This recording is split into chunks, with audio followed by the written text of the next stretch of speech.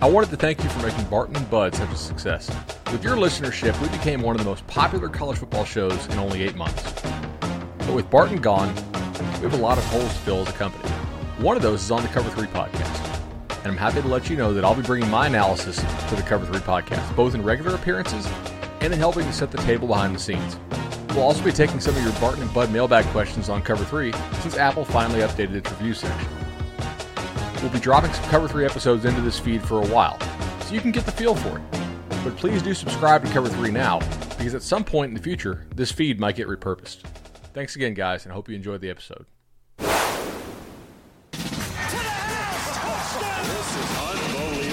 Welcome back to the Cover 3 podcast with your hosts, Danny Cannell, Chip Patterson, Barton Simmons, and Tom Fornelli.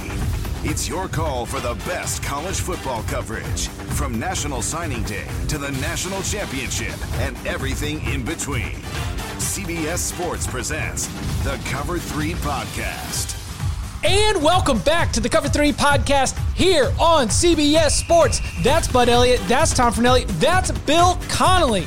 We are very, very excited to have Bill Connelly from ESPN here. It is, first of all, a return visit for you, Bill, so welcome back here on the Cover 3 podcast. You joined Barton and I. It is a reunion for PAPN, Podcast Ain't Played Nobody, and I believe, and I could be wrong, I apologize if so, I believe that this is a meeting of the only two national outlet writers who cover at a high level both college football and football with Tom Fornelli and Bill Connelly together. And as you mentioned before the show, who knows what might happen? We could end up trying to figure out when Koulibaly's coming back and what's wrong with Napoli as we start to get into the back half of the Serie A season. I'm going to be really disappointed if we don't. How have you been doing? I'm not too bad. How are you? We're good. We're good. Now, your returning production post, it's something that the listeners here on the Cover 3 podcast, especially during the Hurry Up Hot Seat, heard a lot of, because we didn't have spring practice to be able to give us new notes and information, which meant we had to rely on a lot of hard data. And so, you know, we've talked about your returning production percentages, and it's good to have you on here to describe them. You've just crunched the numbers for the upcoming season. Was it one of the biggest headaches that you've ever had trying to obtain? Because a lot of it is information gathering, and information gathering with, the fluidity of the transfer portal, the super seniors. There's a lot of different things that have to be taken into consideration for this. Yeah, and to be honest, I punted on one of the biggest headaches, which is what the hell do you do with UConn, New Mexico State, and Old Dominion? No football. Technically, what they return Infinity production from 2020. So that was a big. I got some ideas for that, and obviously that's probably not the most high stakes part. Getting Old Dominion right probably isn't as important as getting other teams right. But I mean, in the end, I just kind of went with what I typically do. I did have to kind of scale things to basically convince my spreadsheets that everybody played 12 games, just kind of scale it all to 12 games. So, Washington State had to be tripled and whatnot. But I mean, the process otherwise was approximately the same. It was just more, more of a lot of stuff, more transfer portal stuff. I tried to get as many of the schools listed, the lists of who's returning, which super seniors are returning from each team and all that. And then we'll see what happens when the actual rosters come out here in a little bit. But I mean, yeah, it wasn't that much different since I punted on the three big headaches. Is there any part of you that's worried about the validity of your rankings, considering you're leaving out the defending New York Times champion UConn Huskies? Well, all I want out of this, by the way, this isn't exactly an answer to the question, but all I want is New Mexico State to go 3-0 against D2 teams and claim a national title. That's really the only thing I hope to get out of this spring experiment is unbeaten New Mexico State saying we want Bama, because guess who they get in the fall? Bama. It'd be a long-awaited matchup of national champions. So, Bill, I know the answer to this, but for our audience at home, why returning production as opposed to just returning starters, right? Like I'm 35 for 20 years of my life. I would just take a look and say, okay, how many starters they have come back? All right, cool. And it's still like an easy soundbite. Why is returning production percentage? Why is that a better metric? Well, we know We use returning starters, or we have forever, because it's the only thing we have, right? I mean, we know it kind of stinks. We know all the limitations from it, how, number one, quarterbacks are a little more important than other positions. And, that part of it. Plus, if you have a platoon, if you have two running backs, one of them leaves and it's not a returning starter, with the other one leaves and it is a returning starter, but they were the same. And so we kind of inherently knew that what we were getting at was some sort of returning production thing. But we didn't have the access for it. So once I've been, collecting data for a while and running all my, preview spreadsheets and all that stuff, I kind of realized like I could technically dump this all together and start, playing with trying to figure out what actually matters. If you return X percent of your passing yardage, how much of an impact does that have on next season, and versus percentage of your rushing yards versus percentage of defensive back tackles versus all these other things. I just started tinkering. And so every year at the end of the year with another year of data, I tinker some more. And I think it basically it gets at what we thought we were getting from returning starters anyway. It just does hopefully a better job of it. So what matters? Like, what are I know you've got the percentages in your post, but like, as you've tried to figure out what matters, that sounds like it could be a very revealing thing about football and the way that it's played right now in college football. Yeah. From the start, like every year, the percentages change a little bit. Now that I have good offensive line data, or better offensive line data than just like how many starts from last year or how many career starts returned and lost. Now that I have like snap count data, it turns out that matters a lot more than I was able to make it matter in previous years. But generally, obviously passing yardage matters a lot. Returning production at the quarterback position is still end all be all compared to everything else. But it appears that, your overall percentage of returning production in the receiving core matters more than running backs, for instance. On the defensive side of the ball, what you return at defensive back tends to matter more than linebacker or defensive line. So that kind of tells us some general picture of, continuity in the passing game seems to matter quite a bit. Like I said, now that I have good offensive line data, it turns out that does matter a decent amount, and you can kind of divide out, if we look at the percentages it's like 29% passing yards, 5% rushing yards, 34% receiving yards, 33% O-line snaps on offense. You divide that out like per player, and it's like 5 to 7% for everybody that isn't a quarterback, and then 29% for quarterbacks. And I think I think that's intuitive. I think that kind of would be sort of what we would guess at the end of the day.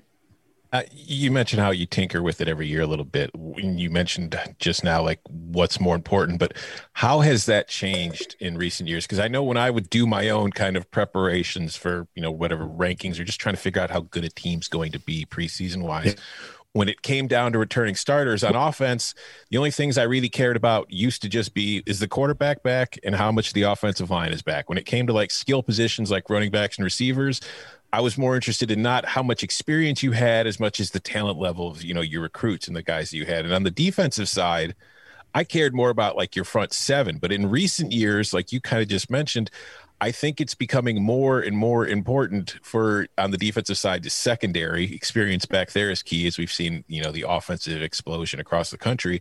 And you mentioned that, wide receivers are more important than running backs these days when it comes to trying to figure out production. But how has that trend gone? Like, is the receivers, from what you've seen, always been more important, or is that gap widening? And the same thing with the secondary, is the gap widening between them and the front seven from what you're seeing? With the receiving, it's always been there. And I think with on the defensive side, I think it's evened out a little bit. I think when I first started running projections, especially when I didn't have good O-line data, so they were only like 10% of the offensive equation, it was quarterback, receiving core, DBs way ahead of everybody else. Mm-hmm. O-line evened that up on the offensive side of the ball. But I think just in general, it kind of feels like I'm trying to remember now. I think the linebackers, as I get more data, the linebackers tend to have become a little bit more valuable, but still the least valuable unit overall. And then defensive line it becomes a little bit less. But no, it has been, the percentages have changed a little bit, but the overall concept has been passing game overall. So, Bill, I'm scanning your article on ESPN. We have more than 25 teams that return 80% of their production. I've got to think that I don't have last year's in front of me, but A, that intuitively seems like a lot, and B, if it is a lot, how much of that is related to the fact that we get these kind of bonus year COVID super seniors? We don't have an official term for this, by the way. I had to write a piece on that today, and it was like, what do I call these guys? Like COVID bonus year seniors? What? But how much schools seem to be jumping on super seniors? Okay, super because it sounds good. It does. Yeah, a COVID senior, you don't want to be associated with the virus as like your whole presence that's the reason. I totally understand. Super seniors, I can rock with that. Sounds like a Marvel character, so it works That's better. Right. So, I mean, as far as I know, it's mostly because of the quote unquote super seniors, but basically, looking at previous years of data, it tended to be like 61 to 63% national average, 61 to 63%. And then you'd have, 8 to 10 teams, 6 to 10 teams, I guess, 80% or higher. This year, the average is, while acknowledging that I don't have all the G5 rosters figured out yet, because that data or that information has been harder to come by. It's at like 69.5%. So we're at least at 6-7% higher than normal.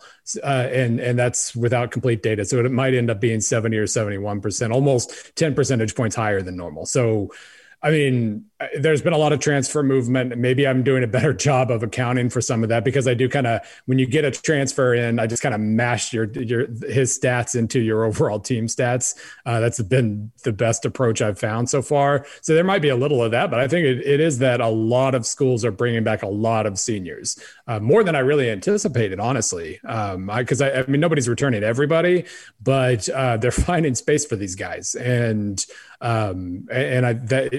That does make a huge difference. You look at a team like Ole Miss is at 81% and they're 22nd. They would have been top 10 any other year in this ranking, but they're barely top 25 because so many other teams. I got yelled at for some of the teams on the list. Like, I can't believe Wake Forest isn't higher. I can't believe Indiana's not higher. It's like, well, they're high. It's just everybody else is too, and it makes it really interesting when you scroll down and you look at the teams that don't have a lot of returning production, and it's going to cost, you figure it's going to cost them even more than normal. BYU at 31%. That's kind of scary when they're playing a bunch of Pac-12 teams, especially, and the Pac-12 returns like freaking everybody this year. But Northwestern losing a ton is going to hurt. Maybe Notre Dame, South Carolina, Tennessee, some of those teams where they would always be projected to regress because of that. Now they're really going to be projected to regress because so many other teams are going to have so much experience. Yeah, like I made the comment, I think we talked about it on Twitter earlier a couple of weeks ago too, but it's, if you go through like individual school message boards at 24/7 Sports right now, there are a lot of fan bases who are telling themselves, hey, look at all these guys we got coming back next year. We're gonna make a run next year. It's gonna be an up season.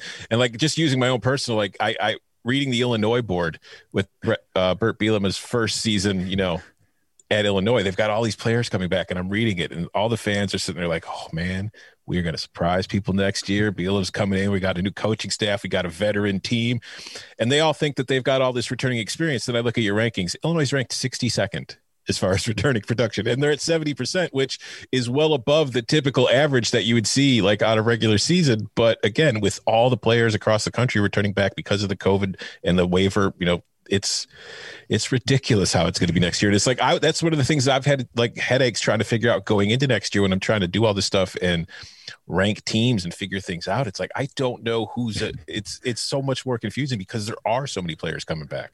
Yeah, Missouri's in the same boat. The boards are very excited because they did get some of their seniors back and all that stuff, and they're 56th in returning production. So you're pretty much treading water if you only bring back a high amount of your production. So I mean, it's good for college football, I guess. It means there's going to be more quality, more experience and quality in the sport overall. And I haven't even been able to factor in the most of the opt-outs from last year, because since a lot of them have landed in the portal, I've been kind of waiting to see, let's make sure they show up on spring rosters and then I'll add them then. But it's going to be great for college football, but a lot of fan bases are going to be disappointed because only one team can win a given game. And that's going to make things, I hope it's a good thing. I hope it turns out to be just more competitive games, more quality and all that. But yeah, I mean, a lot of teams that think they're going to surprise probably aren't going to. Going to be a lot of veteran players going out losing games. Yes. Yeah, having that emotional senior night moment where you realize the season didn't really turn out like you wanted it to. Do you have an idea this season, at least, where I guess I hope I don't mess this up for all my stat heads out there, but like where the standard deviations are, or at least like where the tiers are? Like what you mentioned that right now the average is a nice 69.5, and you go and you look, and certainly that would be around like your Clemson at 65, Michigan State, Illinois at 70, at 62. But like where on either end of the spectrum, either the high ranking or the low ranking, do you start to draw the line and say that is, more middle of the pack, and that is definitive? That's a lot of production coming back, or a little amount of production coming back. Yeah, there will be a lot of middle of the pack. The middle of the pack is going to be really big, right. But without giving away, like I'm still watching the transfer portal right up until the moment we actually post the SP Plus projections this week. But I can say that BYU was a legitimate top 10 team in SP Plus this year. They're falling off the map in the projections. And then on the other side, the teams that are like 90%, there are 3 teams over 90%. Usually number one's at like 86, 88. But you've got Louisiana. I almost said Louisiana Lafayette. I'm trying to be better about that. But Louisiana at 96% returning production. Like almost literally everybody returns. And part of that is because, they lost 2 good running backs, but running backs don't matter as much in this formula, but they return almost everybody else besides that. Then you got 91% for UCLA, 91% for Miami. I'll just say that when you see the rankings, UCLA and Miami are going to be a lot higher than you expected. And it's just because like that is so extreme. It's so extreme a total, even though everybody, there is a big middle of the pack there. Those teams on the extremes are really, really up there. All right, Bill, before we jump into the more specific teams here, how nervous are you that of the elements of your formula, right? You have your production over a certain number of years, right? Still 5, I assume. The 5-year weighted average. Yeah. It's primarily last year with an adjustment for returning production, but there's still a little bit of that year 2 through 5 in there. Yeah. And then you obviously have the recruiting element and returning production element. Yeah. Last year was weird. Yeah. Right. Like, you got some teams that just roster wise probably shouldn't have been the 50th best team in the country. And some of your performance was based on like, how healthy were you? Did you, how often did you have to sit guys out for contact tracing? Did your team ever get to practice together at full strength during the season? If you're the Pac-12, did you play more than 4 games?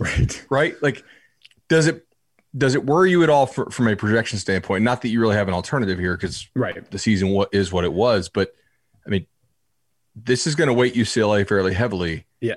And they played a Pac-12 schedule, which is probably the wonkiest of all the P5 leagues. Yeah. Most of when they're projected to improve this year, they were barely a top 50 team. So it's not like, they overachieved on a tiny sample, they improved, but I'm not necessarily. The sample is definitely going to make things weird. There's no question about that. When I look at the rankings that, that will go up, most of it makes sense. The top 3-4 teams are exactly who you think they're going to be. And of course, Georgia's top 10, of course, Iowa State's top 10 with all they return. So there aren't that many surprises. And that's what I was kind of watching for. Like when I knock all this out, is it going to be, am I going to have Washington State like 12th all of a sudden because everybody in the Pac-12 returns everybody? And I don't. I do, as if you saw that tweet the other day, like the average projected SP Plus rating for a Pac-12 team is higher than the SEC at the moment, which kind of freaks me out a little bit. But when I look at the distribution, it's basically because they have a bunch of like top 15 to 30 potential teams, and SEC still has South Carolina and Vanderbilt. That's why the ranking or the averages are what they are. The top SEC teams are still higher, so I'm not that worried about that. But no, it's going to be weird. All I know is, though, every time I tried to adjust for oddity in the fall, I made my numbers worse. So I'm just trying to like the boat is out there sailing right now. I'm trying to just, keep with the kind of the known methods of projection and whatnot as much as humanly possible, because I don't make things better when I start to just guess how things are going to go. That doesn't ever work. Was that if you're trying to hit a clause in your contract for a minimum number of Feinbaum appearances, tweeting out that the Pac-12 team average rating is higher than the SEC, like you, Bill, you're going to lock that up early this year, man. That is guaranteed booking. Paul remembered me after I went on after the bowl projections or the bowl pairings were announced, and I said the SEC was overrated. The next time I went on, he remembered the outcry that I dealt with for that. So it's all about making people remember you. Do you think that the all boats will rise in the Pac-12? Because the Pac-12 got a lot of players that are taking advantage of the super senior opportunity. Yep. And you mentioned that within the context of, your rankings, there's going to be some extrapolation from the small Pac-12 to try and make it line up. But do you look at the Pac-12 as an analyst? Do you look at the Pac-12 and do you see some exciting, good football, some teams that you can get behind right now? I do. As long as we're not talking about national title contenders, I absolutely do. There is at most one, Oregon, if you really wanted to talk me into Oregon being a national title contender, I'll listen. I don't completely believe it. And I will admit that SP Plus is a little higher on them than I am. But otherwise, you're just talking about everything I saw from Arizona State last year with their incredible run game that kind of came out of nowhere with two running backs I hadn't heard of before the season started. That feels like an absolute top 25 potential team to me. Utah, of course, is. Washington is. USC, this is the other thing. SP Plus does not have USC as high as the preseason top 10, way too early kind of rankings. That makes me feel good too. It's telling you to tap the brakes on USC while still liking the Pac-12. So kind of passes that test. It is pretty aggressive on UCLA.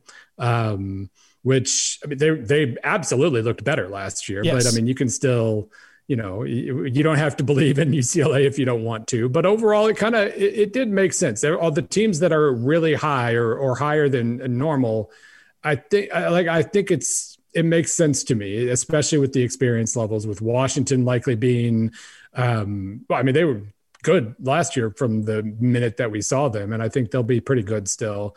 I think this is going to be, as far as Pac-12 goes, I think this is going to be a very good year for them. I just still don't see a national title contender. Coming up on the other side, the teams that stand out, trying to look for some context and maybe even some explanations behind the way things broke down with Bill Connelly next. Support for this podcast comes from Progressive. What would you do with an extra $800? Buy a plane ticket? Pay down your student loan? Treat yourself to those shoes you've been eyeing. With Progressive, you could find out. Drivers who switch and save an average of $796 on car insurance. Get your quote online at Progressive.com and see how much you could be saving. National average annual car insurance savings by new customers surveyed who saved with Progressive in 2019. Support for this podcast comes from McDonald's. What does a Sprite from McDonald's taste like? Many say it's electrifying. Others believe that refreshing first sip is the best part. But don't take our word for it. Let your taste buds make their own assessment. Get any size soft drink for only $1 on the McDonald's $1, $2, $3 menu. Go ahead, try a spicy Sprite, or enjoy a Coke, Diet Coke, Fanta, or Dr. Pepper. Prices and participation may vary. Cannot be combined with any offer or combo meal. So are you, again, just sort of... You've got your numbers to be able to help inform you, but you also get to make some opinions based on the football that you watch, people that you talk to. What is the ceiling for you driving Iowa State hype next season? Are you going to take this all the way to making a college football playoff prediction? Will you dare call them the anti blue chip foil that's here for the national championship conversation? Sort of where's your floor and ceiling for your Iowa State expectations and preseason prognostication? Well, I do. There's nothing I love better than hedging. So I don't want to get too carried away in the fact that OU projects incredibly well too. Allows me to, tap the brakes on Iowa State at least a little bit. But Bud and I have talked about this before. If there's ever going to be the kind of the blue chip ratio breaker, so to speak, the team that it doesn't pass the clear the recruiting hurdle and still really, really contend for national title, it's going to be a team that has a very good, very well-established quarterback. Check. At least one true All-American caliber skill guy. Check. Preferably a receiver, I think, but a running back in Iowa State's case, I think that certainly suffices. And then you need an absolute ace pass rusher. You're still going to otherwise you're still going to need the depth and good talent evaluation, and you're going to need to avoid injuries and all those other things. And you're still going to need to get a little bit lucky. But if you have those three things, that's going to get you pretty far down the road. And so, I mean, this year especially, I mean, they are by far the best candidate to be the national title contender that barely recruits better than Kansas on paper. I can't wait to fade Iowa State next year. It's because like these returning production rankings, I get it. They were very good this year. Mostly everybody's back. They're going to be very good again. And I felt like this year was kind of a correction to a team that's record in the last few years hadn't been a good indicator of how good they actually were. And I feel like we saw the correction this season. But now, like, you know, we see where they are in your returning production rankings. We're seeing kind of the hype. Yeah. But if you look at like title futures at sports books right now, like at William Hill, Iowa State's got the same odds to win the national title as Notre Dame and Florida, better odds than Texas, USC, LSU, even North Carolina. And then there are some books I saw where they've got, you know, better odds than those teams. Like they have better odds than Florida and Notre Dame. And I'm sitting there thinking, listen, I really like Iowa State, guys, but let's slow it down a little bit. So I already know going into 2021, I will be on the full fade the Cyclones tour. Well, the having better odds than Notre Dame doesn't really move me all that much because Notre Dame's at the bottom of the returning production percentage. Yeah. I mean, Notre Dame fans will tell you that my numbers hate them always anyway. So, you know, whatever. But looking at Notre Dame's, this is a complete subject change, but looking at Notre Dame's, the middle of their schedule, like, yeah, I mean, at Florida State, probably not as hard as maybe we thought it was going to be 5 years ago or something, but Wisconsin on neutral field, Cincinnati at home, at Virginia Tech, who, you know, not great, but top 40 road game, USC and North Carolina in a 5-game stretch. That's rough. And so I would not be placing any money on Notre Dame to win it, to make the college football playoff or win the title next year. Wisconsin also, from a recruiting perspective, their best back-to-back year combined rating ever by far. Something like that. I kind of wonder. So, Bill, you know, we talked about this offline some. Iowa State's recruiting ranking is going to drag their projection down. Right. And it should to some extent. Do we think of returning production maybe as not a guarantee, but as an indicator that says, hey, there's a pretty good chance they can continue to play to the level that they just played at? But like, how much more of a leap can this Iowa State team actually take given their talent level? Yeah, I mean, if I get everything set up that I would ever want to get set up here in the coming years, one of the things is being able to kind of weight the recruiting piece of the projections overall accordingly with how much returning production you have. Because the whole idea of the recruiting piece is like, okay, you're learning that you're losing this much production. What caliber of athlete are you replacing it with? So UCLA and Iowa State or Louisiana doesn't necessarily matter this next year how they recruit because we already know what their starting lineup's going to be. So that would be great. And meanwhile, with like a BYU or a Tennessee or something, you got to fill in a lot more spots with recruits. How good are those recruits? Maybe that matters more. But at the same time, I kind of look at the recruiting piece as just a general like depth evaluator. And from that perspective, I don't necessarily mind that I am counting every team's recruiting rankings the same. And it really doesn't drag Iowa State down that much. Like if it was only returning production in last year's numbers, they'd be like third in the projections this coming year. And that'd be insane. But the recruiting piece drags them down to like lower half of the top 10. And that kind of, that hits my eyeballs right. Like, I think that makes sense to me. So I don't mind it staying that way. So some ACC questions.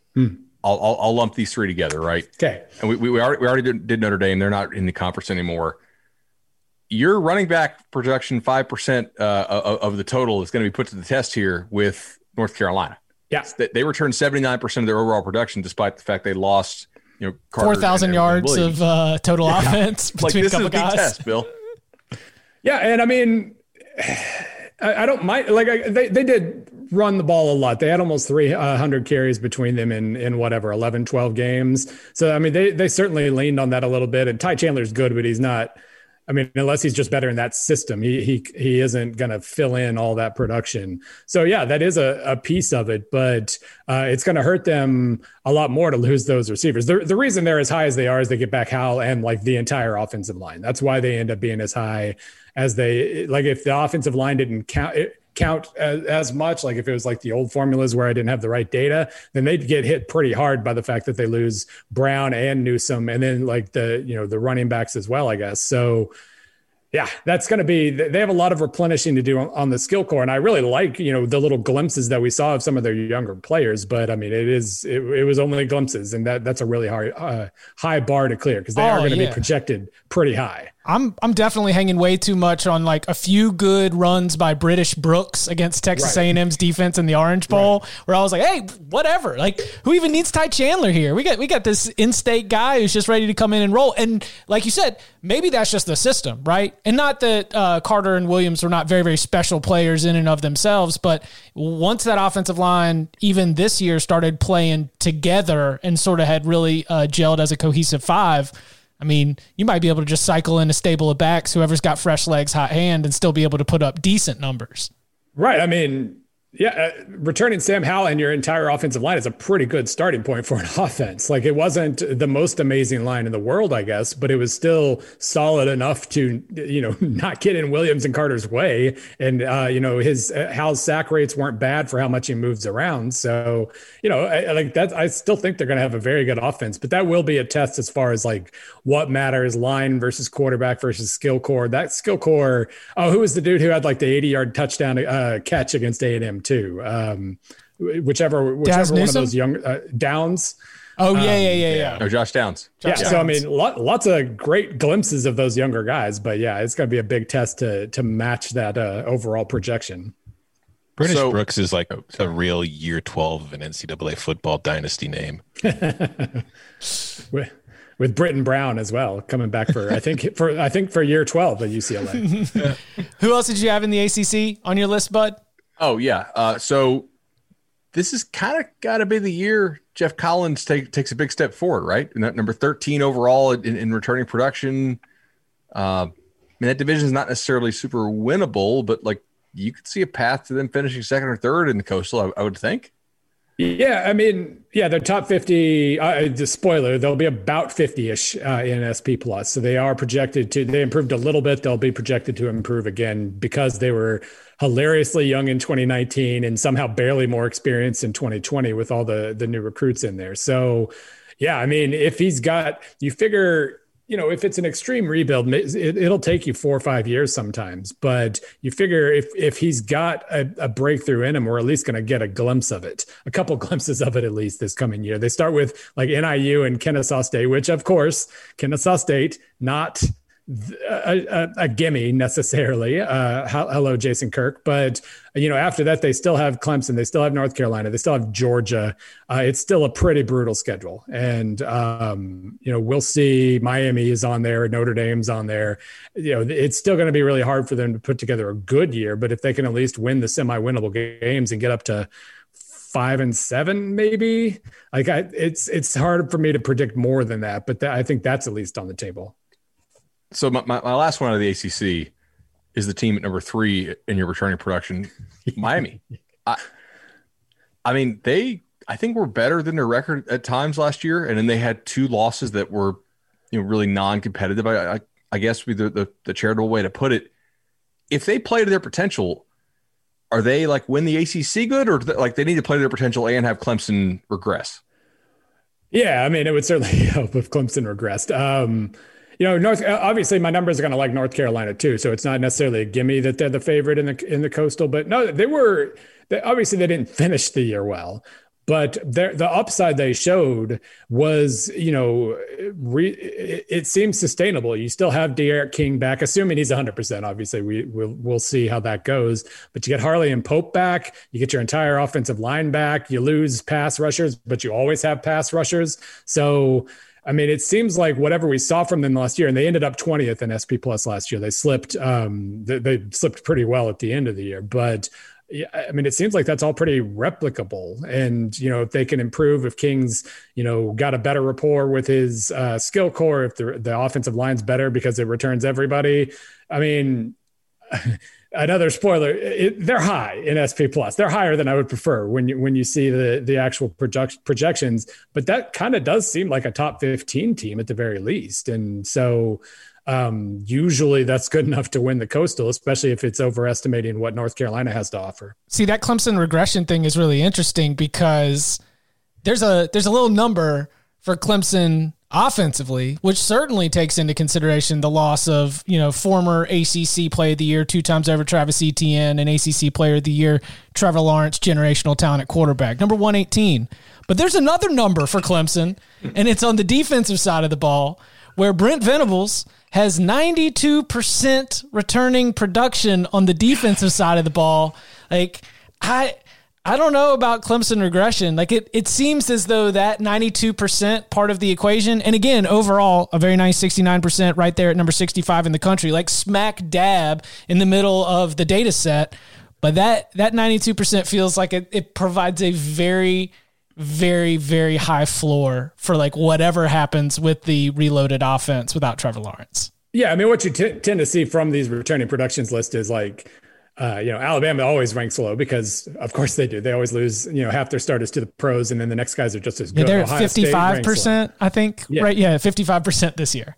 Yeah, and Ohio State's low. They're fine, but Clemson, the fact that they are ranking in the middle of the pack in terms of returning production among the good teams, I think only Oklahoma.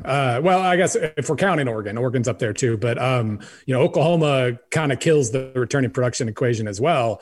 But Clemson's as high as just about anybody in that elite list, and that's usually a good sign. Like Alabama was, of course, going to start out, but it's not even a spoiler to say that Alabama is going to start out first in SP Plus. They finished last year like 7 points ahead of everybody else in the country. So, unless they lost every single starter, they were going to be number 1 to start the year. But I mean, you have to feel pretty good if you're Clemson about what you return, about, if there's any sort of slowdown on offense with everything Alabama loses, you have to feel very good about where you are. And I mean, I guess Clemson's probably felt very good about where they are for a while. So I guess that's not really a change in any kind. You mentioned Ohio State's ranking. I was going to ask you something too, what you thought, like just as far as the Big Ten, because if we look at your returning production ranks, the 2 teams that played in the Big Ten championship are in the bottom 10 as far as returning production, because Ohio State's at 121st with 50%.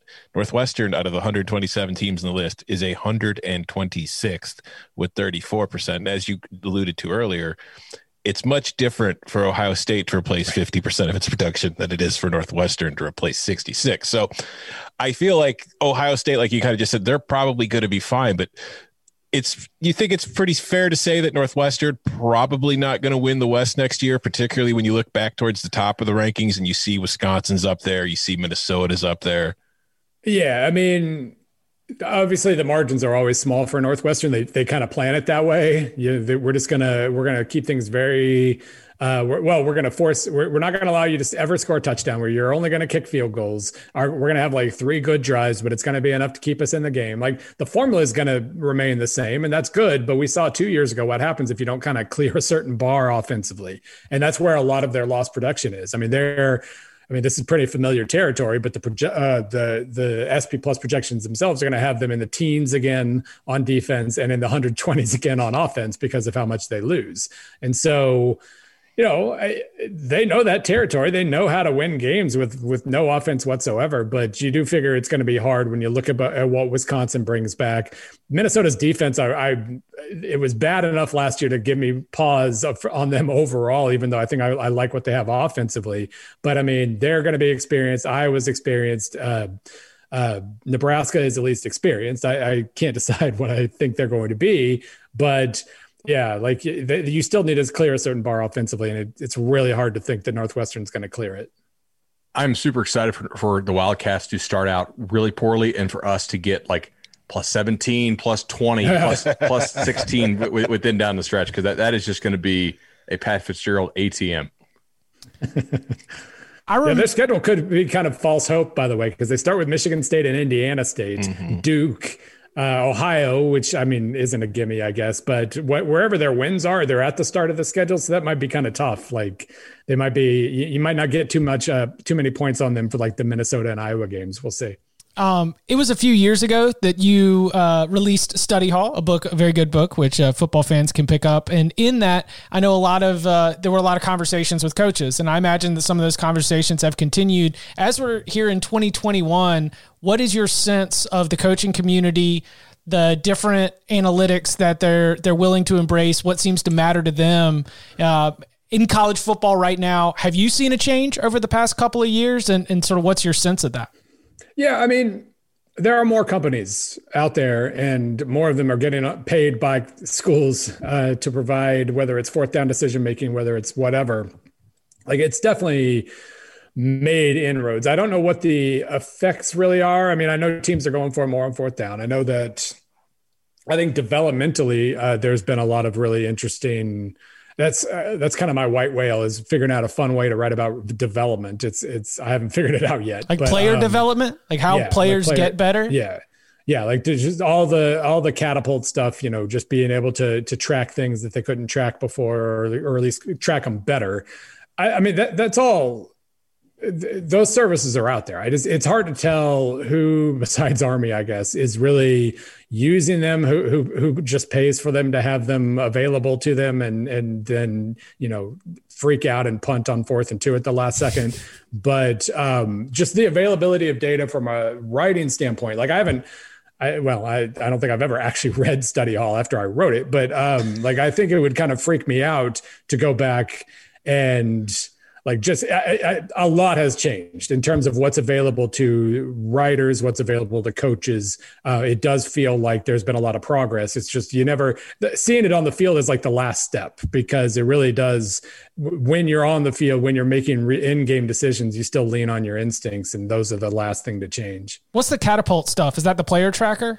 Yeah, the GPS stuff, just being able to monitor heart rate and sleep patterns and whatever else. That's not just catapult, but just going down that road of monitoring all that stuff. All the stuff that's creating lots of privacy concerns at the moment in terms of what we should be tracking and all that. But yeah, that's certainly gone a long way in the last 5, 6, 7 years. All right, Bill, we're going to do an episode on this coming up. What is the one rule that you would change, either on the field, off the field? It's simply regulation, whatever. Is there one rule in college football that really bugs you that you think either is unfair or makes the game not as exciting or not as enjoyable as it could be? What would you do if you had one shot at it? I'm gonna tick you off. The one thing I would change is actually something that everybody else wants to change and I wouldn't, and that is keep the damn 3-yard ineligible receiver. Let those RPOs get a little wilder at the college level. That seems to be a lot of people. Most people don't think that, and I'm refusing to budge. I want my football as offense friendly as possible. So that's a non-change that I would like. All right. Well, this was a good interview. Thanks for coming on, Bill. and meanwhile, honestly, you said college, but the first answer that popped into my head was yesterday was the Super Bowl, and it was a nice reminder of how the spot foul pass interference at the pro level is the most ridiculously punitive and unbelievably stupid penalty in the game of football at any level. Like somehow, like if you accidentally trip a guy on a long bomb, it's worse than a face mask or targeting, 3 times worse even. But anyway, like that's I'm pretty like, I guess since I've answered 2 things that weren't actually answers, I don't know. I mean, I obviously the targeting area is one that we're still trying to figure out. And I love Bud's idea of like the flagrant 1, flagrant 2. I know a lot of people have come up with that actually. Like being able to kind of discern now as we go along, like you don't have to, this was clearly accidental. We don't have to eject you for this. That seems like a pretty logical step. I don't know why we took that away from the face mask penalty. Bringing that back would be lovely too. But that seems to be one area where I don't really know why we haven't made more progress in that regard.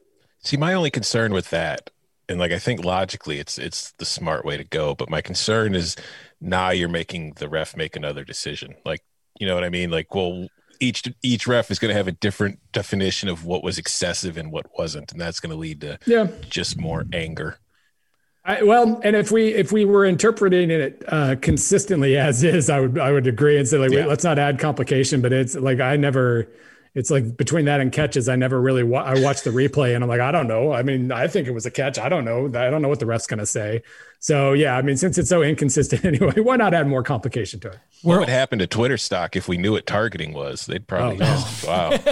This is all a deep ploy by Twitter to make sure it's as confusing as possible. That and what a catch is in the NFL. Now I'd be cool with leaving the 3 yards as is, but only when we have teams that have averaged a top 25 recruiting class over a 5-year period. Like, we can't let these 6'5", 330-pound offensive linemen come blast your under-recruited, overdeveloped 3-star safety to just like open things up in the middle of the field and turn an easy pass into a touchdown.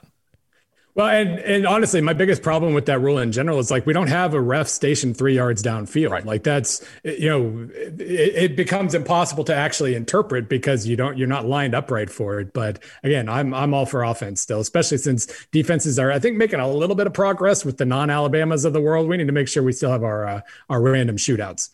I just worry that teams will start doing what Arkansas does, right? Which is we're just going to drop 8 every play to these teams that are so RPO and pass heavy and okay, but like then you don't give up any explosive plays and the game becomes just a million 6-yard passes. Not to that extreme, obviously. Like Leach is getting excited. Yeah, right. Now, what if we made it reviewable or more punitive and instead of just like instead of replay the down? What if you lose the down? 10 yards and you lose it down. We'll keep the 3 yards, but if you actually exceeded, if you're blocking my safety who's in the box at 6 yards depth, then let's have you lose the down. I don't know. Just I do like offense. That does remind me of another one I would like to change. The offensive pass interference. Where it's like a pick and it's basically an illegal block, but it's 15 yards. That one frustrates me a little bit because that's another one where like now it's 1st and 25, drives over, and it was just like it was a minor, it was an illegal block. It was a 5 or 10 yard penalty, not 1st and 25. The old the fights break out over what to call it in the coaches' room of the national championship game, where half the room calls it a pick play. They call it a rub route on the other side of the table. Yeah, 100%. All right, so when do the SP Plus new rankings come out? We're recording here on Monday afternoon. Sounds like it's coming this week. When should the people keep their eyes out for it? Not sure. I think tomorrow. I'm pretty sure tomorrow. I think we were still trying to figure out the best placement for it in the schedule, but I think Tuesday. We'll see. You see Chip almost through the end in there. Yeah, caught himself. Mm-hmm. I'm like the only one who hasn't had a problem with that. I like everybody. I still. They're your rankings. You figured it out first. Like, it was an immediate change. Maybe it was the fear involved. Like I can't ever say the ampersand. Like I'll get in trouble. So no, we didn't get cease and desist letters. So like it takes us a little bit longer. Right. Like so. Like for me, like it was pretty easy. But I guess for others, SP plus, and you can find them. Splus. Yes. Yeah, you can find the new Splus rankings on ESPN.com. You can follow him on Twitter at ESPN_Bill C. You can follow him at Bud Elliott 3. You can follow him at Tom Fornelli. You can follow me at Chip_Patterson. Gentlemen, thank you very much. Follow us on Spotify. Oh, and you can follow us on Spotify. You can hit our Spotify numbers for the month. Follow and stream on Spotify. Thank you very much. Or else.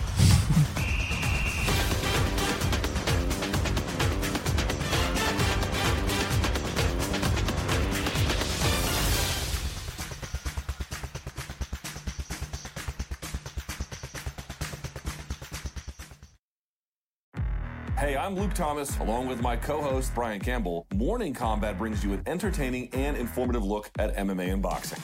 Near, far, wherever the hell you are, Morning Combat will go on. Khabib Nurmagomedov, I don't think he had peaked. I think he probably still has some levels he could get to. Conor serious again about getting back into title contention. CBS Sports became 1-1 with Bellator MMA. Showtime Boxing is poised to have a huge year. It's going to be insane. Morning Combat with a K. Monday, Wednesday, and Friday on all podcast platforms.